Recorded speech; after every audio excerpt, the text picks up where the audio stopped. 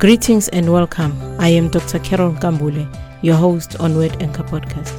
I'm also an author and a publisher. This weekly podcast covers a wide range of issues that we face in life and the solutions that are provided for in the Word of God. I aim to encourage, to teach, motivate, and guide as we move along in this life's journey. Please subscribe, download, and share this podcast. Someone out there needs to hear this message. I hope you enjoy this episode.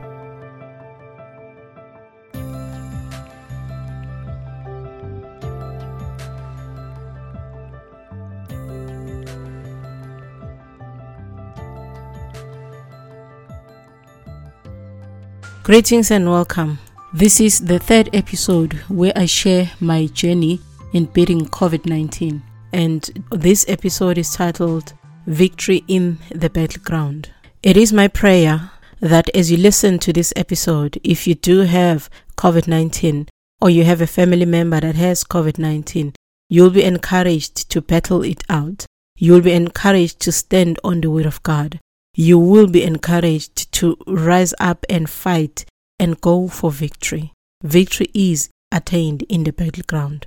No one can claim to be victorious when they have not engaged in a battle. No soldier wins a battle in their living room. They get up, put on their armor, and go out against the enemy. No army wins a battle because of one person. Soldiers march on together, fully armed, and unleash missiles and bombs against the enemy until they have totally destroyed the enemy. Each soldier watches out for the other soldier, and in the unfortunate event of one soldier being hurt, some soldiers will remain to attend to that one. They will apply first aid and then pick him up back to camp for further attention. A soldier who stands and mocks at the one who is hit will be out of order. A soldier that has not been hit is not a better soldier. They have just been out of harm's way. Soldiers continually encourage one another to move forward, to fight, to focus on the battle. They alert one another of impending danger and they run for cover. They look out for one another. Soldiers understand that they are one unit fighting against a common enemy. We, the human race, are in a battle right now. It is a physical battle. It is an emotional battle. It has killed millions of people and infected millions even more. It has killed the very people who are supposed to take care of the sick, the doctors and the nurses and various health professionals. It has wreaked havoc in even the most prepared hospitals, leaving tired, despondent and discouraged workers. This is also a spiritual battle for those that believe. This is an enemy that has risen against the very word of God. It has brought so much division in the body of Christ. It has pitted those that claim to have faith and cannot get sick against those that have faith but still got sick. It has killed the very people who are supposed to take care of the flock. You can never afford to go to the battle unprepared. Yet even the most prepared soldiers fall in the battle. And the fall of one soldier is not the end of a battle. It is not a reflection of the power or lack of on the entire team. The church is a preparation ground, not just a place of fellowship and hugs and kisses. The fivefold ministry gifts are given to the church for the equipping of the saints for the work of ministry. The saints ought to be prepared to go out, to battle it out in homes, at work, in society, sharing the good news with signs and wonders following. However, the church has somewhat become a place of celebration where we talk about the blessings, celebrating achievements, people clapping hands. To some, warfare is not even important. They talk from victory without teaching you how to get to victory. There are some truths that I want to share with you regarding the battle we are facing. I have survived COVID-19. The first thing I want to share with you is that Jesus did not promise us a battle-free life. There is a wrong perception fueled by spoken words that make it seem like some believers never ever have trouble in their lives. Some pretend to have everything going well for them. They confessing all the positive things, making it look like trouble does not know their address. The challenge with such false presentation is that these people know how to address the enemy when he comes, but they never share that. The one who looks at their perfect life will never learn how to fight off the enemy from the people that seem to never get into trouble. In the book of John chapter 16 verse 33, Jesus said these words, "These things I have spoken to you, that in me you will have peace. In the world you will have tribulation, but be of good cheer. I have overcome the world." That is the words of Jesus. Tribulation will come. You will have peace in Jesus. The peace you will have is not an absence of tribulation, but the presence of the Lord in that tribulation. When Peter was about to drown in the sea, he cried out, "Lord, help me." He did not pretend to be walking, but he cried out, and the Lord reached out his hand and helped him out. Jesus has overcome the world. Jesus overcame the temptation of the devil. He overcame the curses, the beating, being nailed to the cross, and death itself. Jesus overcame the world, all its pain and suffering, and arose in victory, and is bidding us to live a life of victory in Him. In the book of James chapter 1 verse 2-3, it says, "My brethren, count it all joy when you fall into various trials, knowing that the testing of your faith produces patience." James tells us that the trials will come, but they are a test of your faith. You cannot be tested on what you have not been prepared for. The Word of God prepares us for the various trials. God prepares us for battle. The Old Testament is full of records of various battles, physical battles, and wars that Israel fought and won and lost some. The New Testament records various trials that the early church went through. However, the church is then prepared to a spiritual battle and given weaponry to respond with. 2 Corinthians chapter 4 verse 8-10 says, "We are hard-pressed on every side, yet not crushed. We are perplexed, but not in despair. We are persecuted, but not forsaken. Struck down, but not destroyed. Always carrying about in the body the dying of the Lord Jesus, that the life of Jesus may also be manifested in our body." You see, the narrative of the church today has been all the goodness, prosperity, and victory, and the enemy comes and finds a church unprepared for battle. Some believers have relegated warfare to their pastors and prophets. They have been made to believe that others have more powers than the ordinary believers. The absence of the one person wreaks havoc in the lives of those who were dependent on them. Some churches unfortunately even close with the demise of their leader, whereas Christ is still seated on the throne, whereas the word of the Lord is still living and powerful and sharper than any double-edged sword. We ought to be prepared for battle. Secondly, the battle is not a measure of faith. Somewhere out there, someone has been told that they are sick because they lack faith, that their troubles are because they don't have faith. Some have been told that their confession has brought them the trouble that they are facing. Such people use the scripture that says, "For a thing I greatly feared has come upon me, and what I dreaded has happened to me." Job chapter 3 verse 25. You see, Job used to go and sacrifice to God for his children because he thought they might have gotten drunk and sinned before God. So he continually feared the sin of his own children. But if that is the reason Job fell into trouble, then the first chapter of Job is being ignored. If anybody uses that scripture I've just read to say to you, you are confessing or speaking too much about a thing and therefore it will happen to you, if that is the scripture that has been used, then it is wrong. Because you see, the reason Job fell into trouble is recorded in the first chapter. It is clearly stated why Job fell into trouble. It was not because of the sins of his children, though he went to sacrifice many a times, but it was his own righteousness which God recognized and even bragged about before Satan. So Job, a righteous man, suffered loss of wealth, his own children, his health, not because he feared something the most, but because he was a righteous man. Child of God, read the Bible.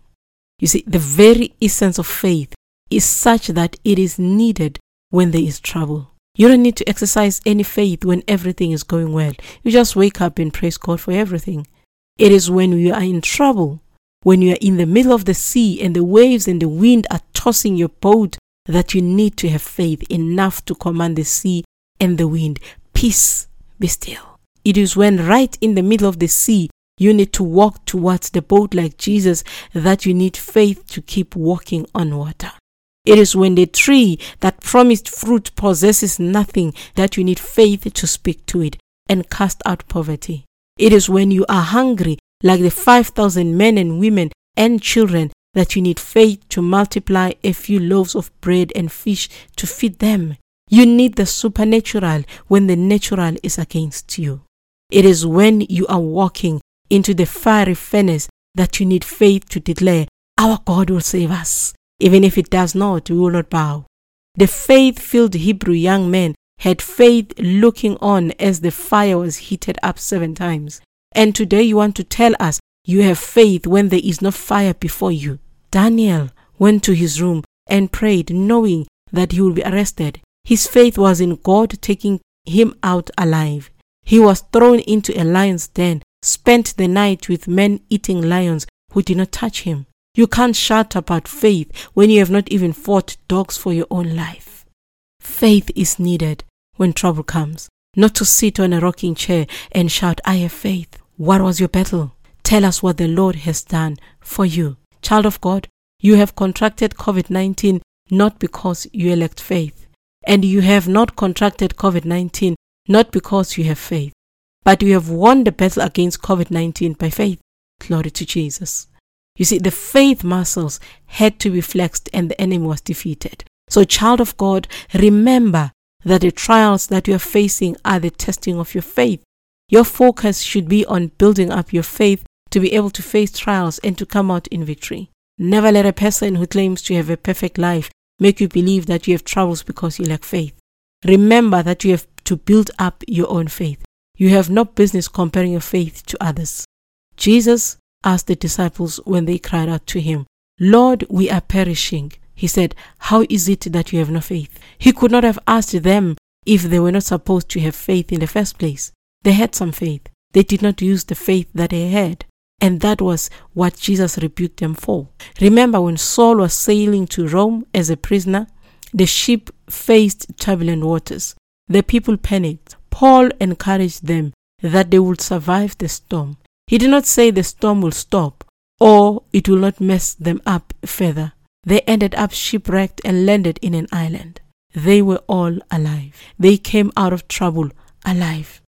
They had a man in the ship whose faith in God sustained the entire ship. His assignment was to go to Rome. And if it was only about Paul, other people could have died and he alone live.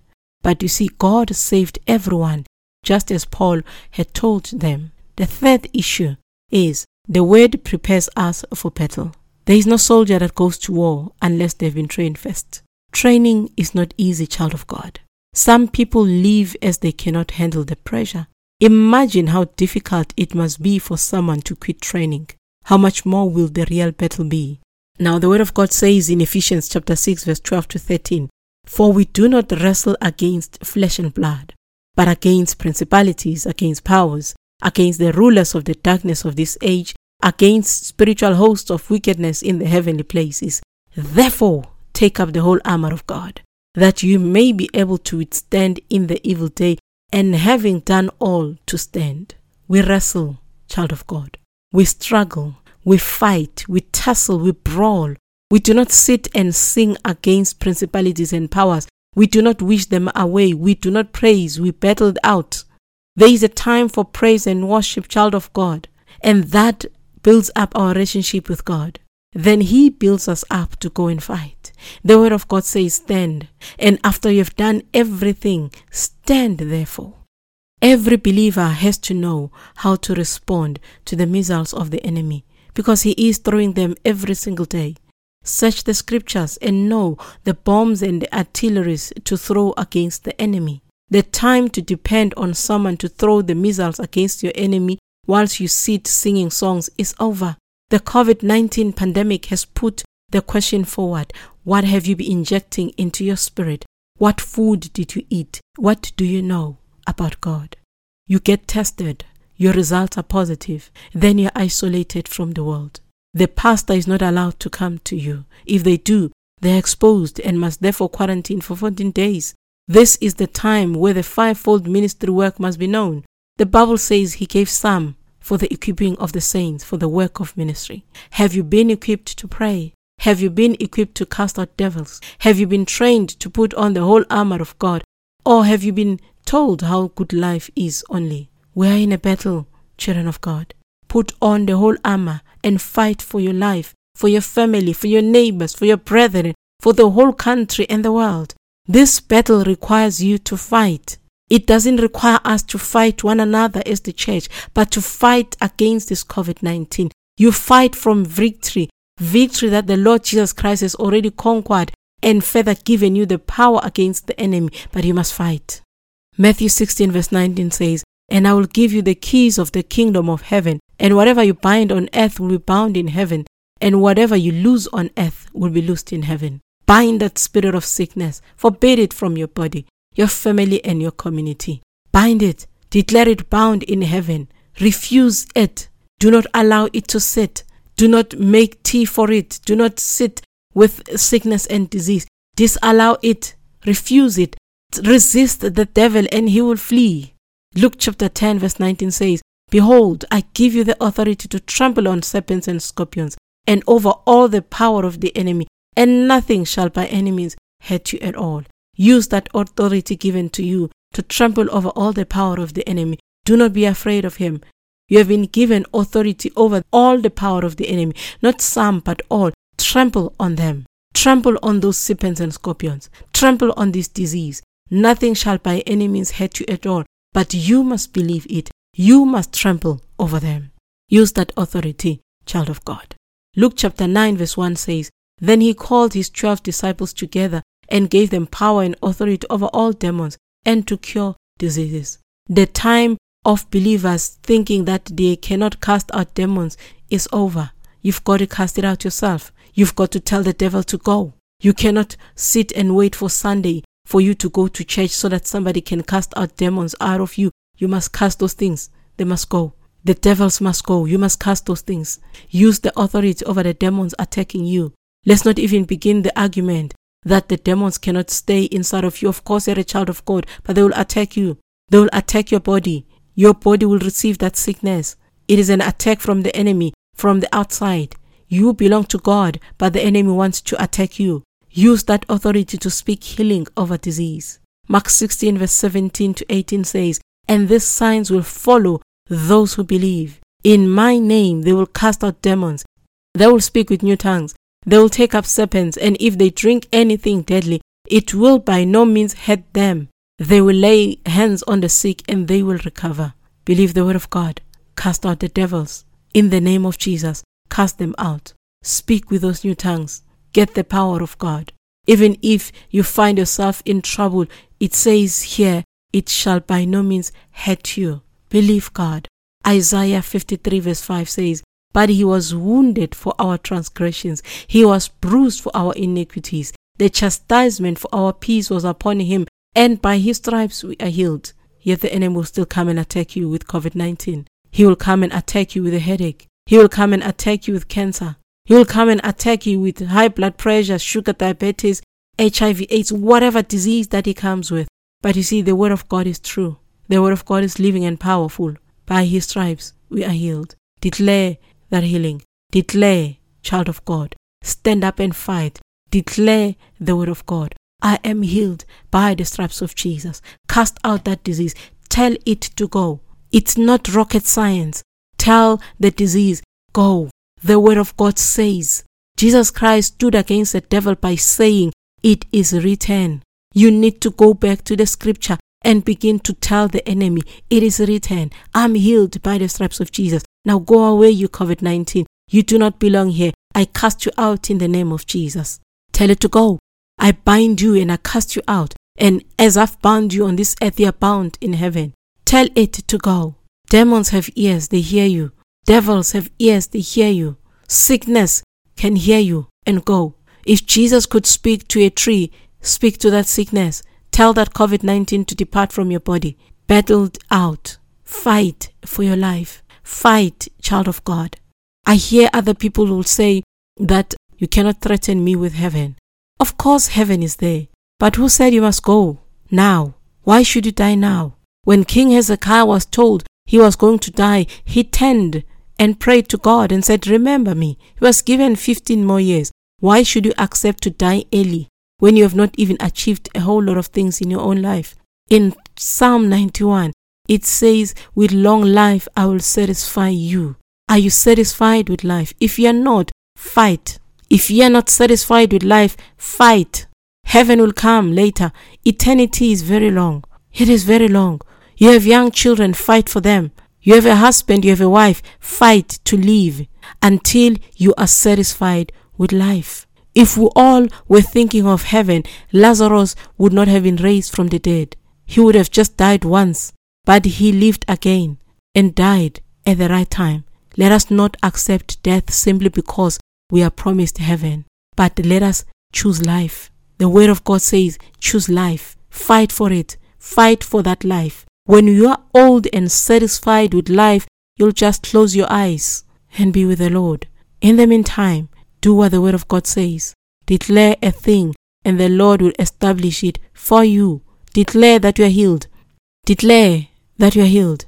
Overcome by the blood of the Lamb and the word of your testimony. Declare the stripes of Jesus are still valid for us today. Speak the word of God. Let the blood of Jesus speak on your behalf. But you must speak. Fight. We are in a battle. Fight for yourself and fight for your neighbor. Fight for your family members. When they are discouraged, tell them to choose life. Speak words of life to your people, to yourself, to your children, to your family, to your community. Pick up a phone and call somebody. Battle out with them.